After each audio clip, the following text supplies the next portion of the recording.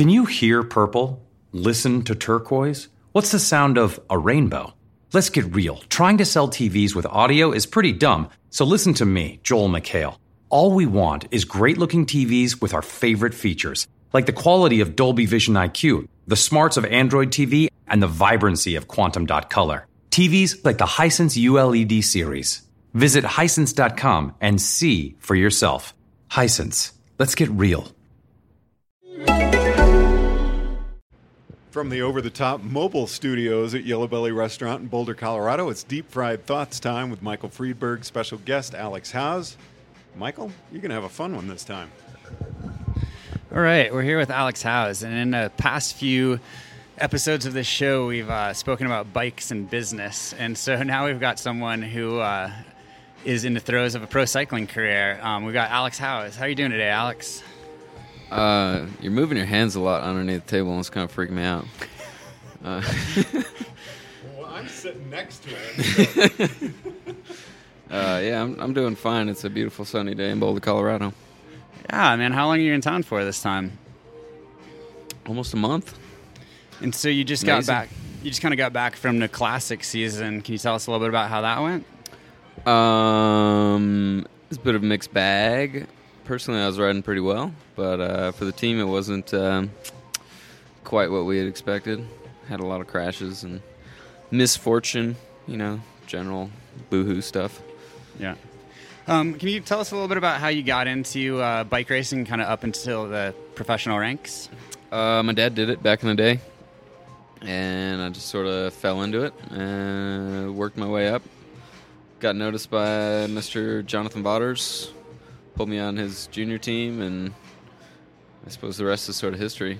Did a quick stint in France for a season with VC Le Pont Marseille, and got my head kicked in, and blah, blah, blah. So you kind of came up through the, 5280 back then with a lot of the Ian McGregor, Timmy Duggan kind of crowd, and then you did have a period where you were kind of outside of that slipstream umbrella? Yeah, just a season, but for the most part, it was all slipstream. Yeah. So I gotta give them some credit, I guess. So what age were you when you started collecting a paycheck as a professional cyclist? I think my first real payout was the original Tour Utah on the Cat 3s, or Cat 2s. And we won like $800 a piece, me and Mr. Brady Kepius. And we got it all in ones. And it was the worst decision we ever made because it's so hard to spend $1 bills. But you guys wanted to just live that rap video life. Oh yeah, and, we had this big pinwheel of cash.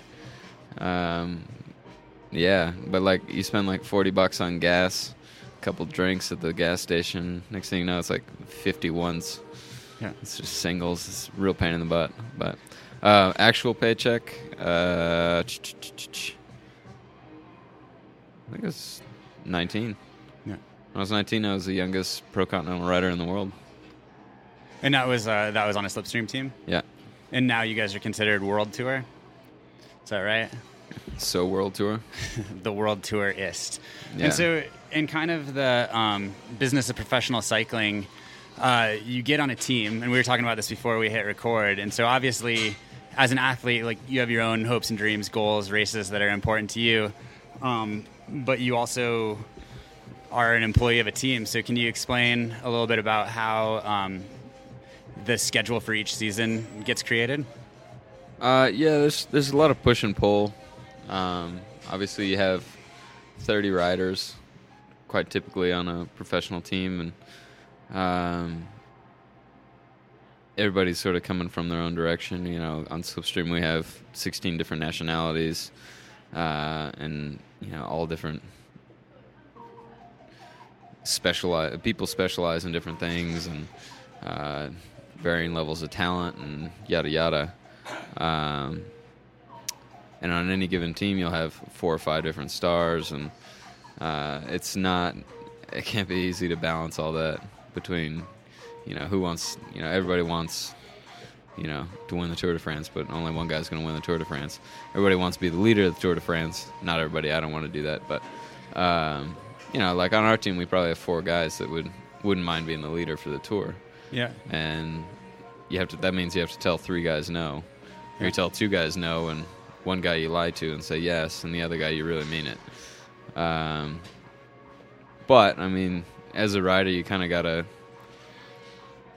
think ahead and think about what the team is going to want, what the team is going to need, and what you're capable of doing, and where you sort of fit in.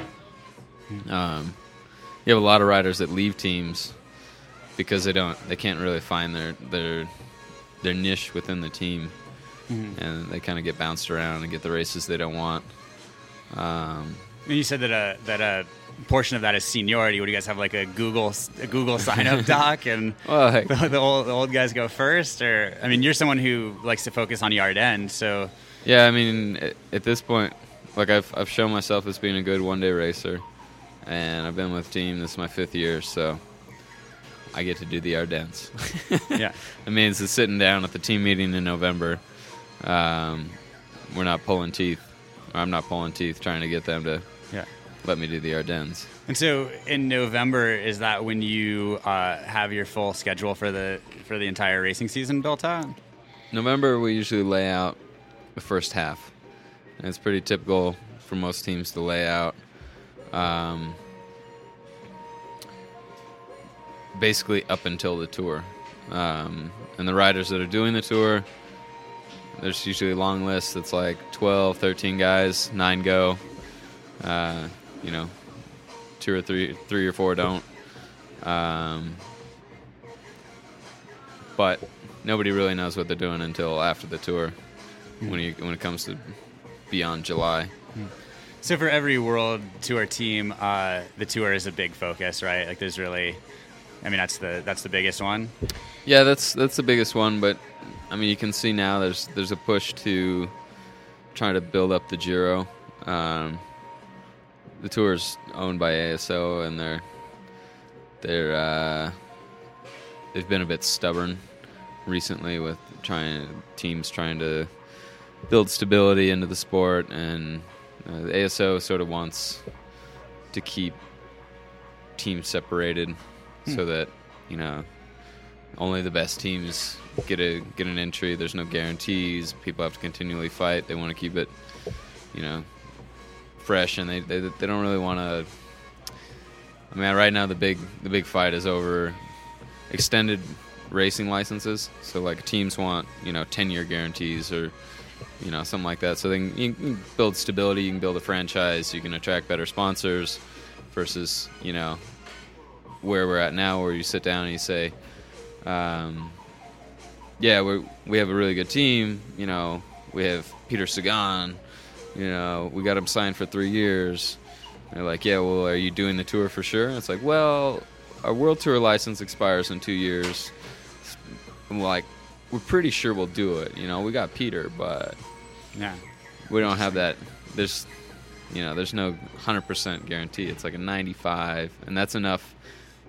95% guarantee is not a great guarantee for somebody, for a company that's, talking about forking over $50 million. Yeah, definitely. Right.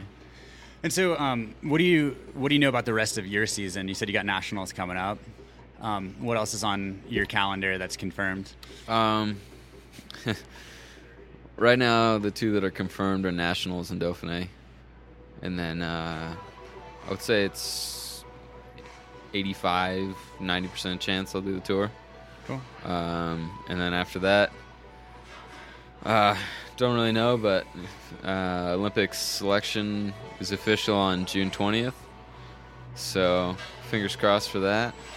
I'm hoping that if I do the tour, the legs always come good after a Grand Tour. So yeah, should have, in theory, if I go to the Olympics, I should have great legs. That's awesome. Awesome. So your plan right now is to do the tour, go through the Dauphiné, and kind of build up for that. Yeah, I mean, when you're talking about something like the Olympics, you just kind of go all in. It's like, yeah, I'll do the tour and then the Olympics. Very cool. And so kind of zooming back out into kind of this team structure, what does the team provide for you? I mean, do you work with your own coach, or is that something that kind of goes through the powers that be at Slipstream? It's a little different with every team. Some teams you can only work within the team's coaching structure. You know, they have like 5 coaches, and they all have a certain number of riders. Some teams, there's like a coach. He shows up to training camp, you know, makes everyone train really hard for 2 weeks, and then like you don't see the guy for the rest of the year, and everyone has their own thing. Slipstream, we have a head coach. That's kind of his job, kind of oversees stuff. And then everybody else has their own coaches, but they have to be approved through the team. Yeah. You know, that whole doping history past is not that far behind us. Yeah. And so they kind of have to have some checks and balances to make sure people aren't talking to the wrong people. And so who do you work with? I work with Colby Pierce. And you guys have a pretty long-term coaching relationship? Yeah, I've worked with Colby since 2009, but I've known him for probably 18 years now. Very cool. And so then what about the sponsorship stuff? I know there's a number of those that are kind of turnkey operations through the title sponsor, but are you able to have any of your own personal sponsors? It's tricky because we have sponsors through the team. You know, we have our title sponsor, but then we have like, you know, other, you know, Cannondale is our title sponsor, and they, you know, there's a lot of, within their company, they have a lot of, you know, deals done through other companies, you know, like Vision and like FSA, and you know, they're homies with Physique, so like Physique saddles are on their bikes, so we can't ride, so we're kind of like, yeah, all right, there you go, you're riding Physique. Not that there's anything wrong with that. But then we have other things like POC and New Balance and yada yada, yeah. Castelli. So once you start adding it all up, there's not a lot of bases that they haven't covered. Yeah. So if you're like trying to get outside deals, you know, your options are pretty limited, and you almost have to look outside of the sport, like Yellow Belly Chicken. I mean, I don't think we have any conflicts there. Seriously, I'm going to get you a pair of socks before you roll out of here today. Well, you know, I have to wear these socks that have New Balance on them. Oh. So, actually, no, now it's these, like, really, really dumb, and I'm going on record saying this, really dumb Argyle socks. You heard it here, folks. And so, you know, it's kind of this interesting thing where you've got the team thing, but you're still very much, you know, an individual with individual goals and you know, kind of constantly having to look out for yourself from year to year. So how much does kind of personal brand, you know, play into things? Like I know, you know, Ted King's done a great job of kind of, you know, utilizing social media and all of that. Do you find that personal brand kind of plays into team selection and being able to make it as a pro athlete? Yes and no.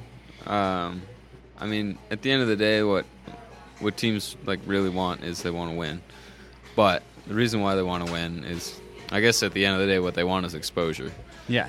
And probably the best way to do that is go out and win bike races. Yeah. The second best is Twitter. Yeah, like I can like kill it on Twitter, but like if Iran goes out and wins the Giro, like for sure he's gonna have a couple more followers. Yeah. But that being said, yeah, you really do have to put yourself out there, and I mean for personal reasons, but I mean like I said, also for the team. Like you have a bunch of dudes that, you know, live under a rock and just show up and head out at every race and win everything, but nobody knows who they are. Nobody, you know, you can't get a feel for them. Like it doesn't have the same effect. Yeah. So I mean, you know, for those of you listening, you guys can't tell how good-looking Alex is, but aside from just that's why you keep moving your hands on the table. Absolutely. Aside from just dashing good looks, I don't know what's kind of the Alex House personal brand. Personal brand. I feel like I've done a very good job at trying to make myself the atypical bike racer. And when I say bike racer, I mean professional cyclist. I don't know, like first thing I did when I got back, we loaded up the truck and just like went out to Fruta. Yeah. And, like got on the mountain bike and screwed around out there, and just like nobody out there, and then we ran into some people, and there's this dude, and he's like really good at guitar, and apparently he's a professional musician. You're like, man, that's kind of cool. And then we just all got wasted on tequila and had campfire sing-along. But that's not the typical bike racer. And I didn't see Chris Froome out there anywhere. Really? Yeah. But you were looking. I was looking. And what about? Didn't you do kind of off the beaten path Death Valley camp this winter? Yeah, it was snowing a lot, and so I was like, we got to get out of here. And I thought, where's it never gonna snow? Yeah. Where does it never rain? I was like, it never rains in Death Valley. So we went out there. And it was great during the day, but I didn't realize how god-awful cold it got, because we were like up in the mountains a little bit, and we had these two 7-gallon water jugs that froze solid multiple nights. Wow. Like, it was terrible. Wow. It was a good time, but I mean, just not when the sun went down. So that's kind of the atypical approach. It seems like you kind of take advantage of the freedom that being a professional athlete provides you. And yeah, that's the thing about cycling is, like, you have a lot of time when we race like 100 days out of the season, tops, but that strikes me as a lot. It is a lot, but I mean, I think last year I did like 84. It's funny. I mean, like a World Cup skier would, maybe just be in the low double digits of. Yeah, well, you do like 21 of them in a row, and then yeah. Adds up quick. A couple of week longs and a couple of 1 days, but I mean, it still gives you like 200 days out of the year where, you got to train, you got to go to a couple camps, but for the most part, you're kind of free to roam. And so, are you someone that usually trains by yourself, or do you have some training partners that? Well, I used to have a bunch of homies here in Boulder, but everybody left. Taylor's still kicking around. But, yeah, I don't know. I guess I'm getting older now. I'm starting to do it all by myself. So what's the best part about being a professional cyclist? The best part?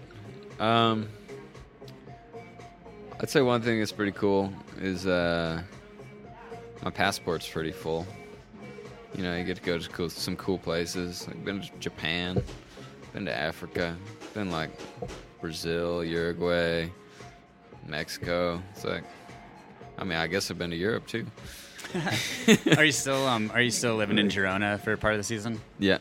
It's pretty easy living there.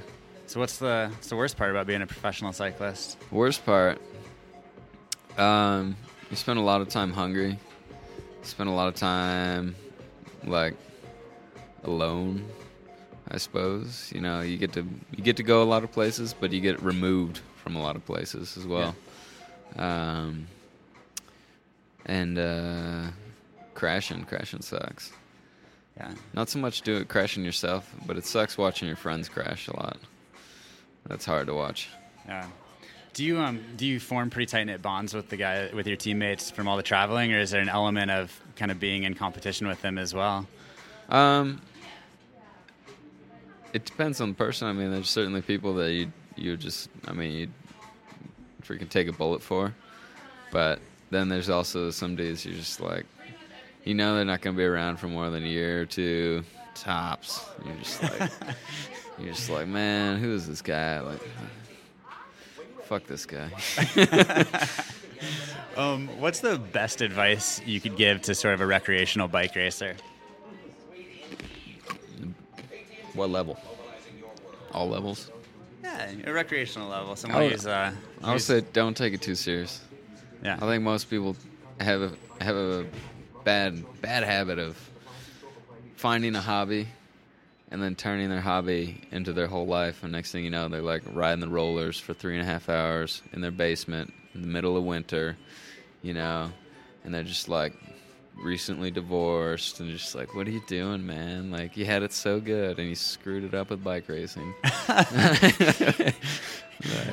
like that Cat 2 upgrade is not worth it. Like, it's just not worth it. Like, so save your marriage and keep the Cat 3 license is the best advice. Yeah, like, man, go eat a pastry, like, do a couple sit-ups, do a fun ride with your boys. So just be happy. So has that always been your approach, or did you kind of have to bounce between the extremes. Did you ever have like a real type A? Oh man, it's all the extremes. That's all pro sports is. It's just like you're either on or you're off. Yeah. Like you'll never see a party as big as like the finish of the Tour de France or like, you know, just after the Ironman finishes. Like they just go off rails. We go off rails. You have to. Like it's like the balances from the pendulum swinging between like, two extremes. So I spent all spring with my head in the sand, just like going full gas, intervals, like train hard, ride long, don't eat, blah, blah, blah.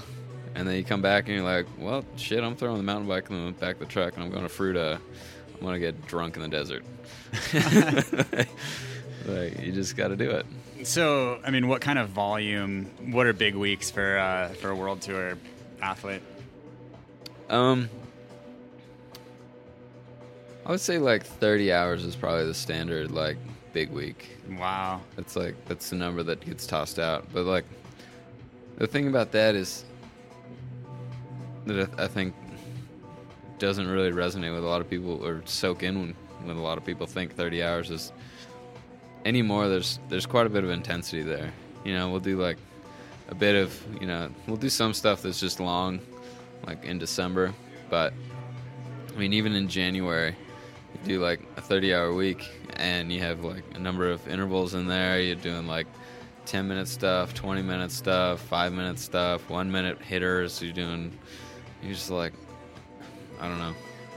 When you really sit down and look at it, like on Training Peaks or, you know, some other software, SRM, or just like, man, I'm going to have a heart attack any second. Like, this is nuts. Yeah. And so, I mean, do you still find a lot of enjoyment in going out and riding your bike, or has it become a job through this process? I love riding my bike.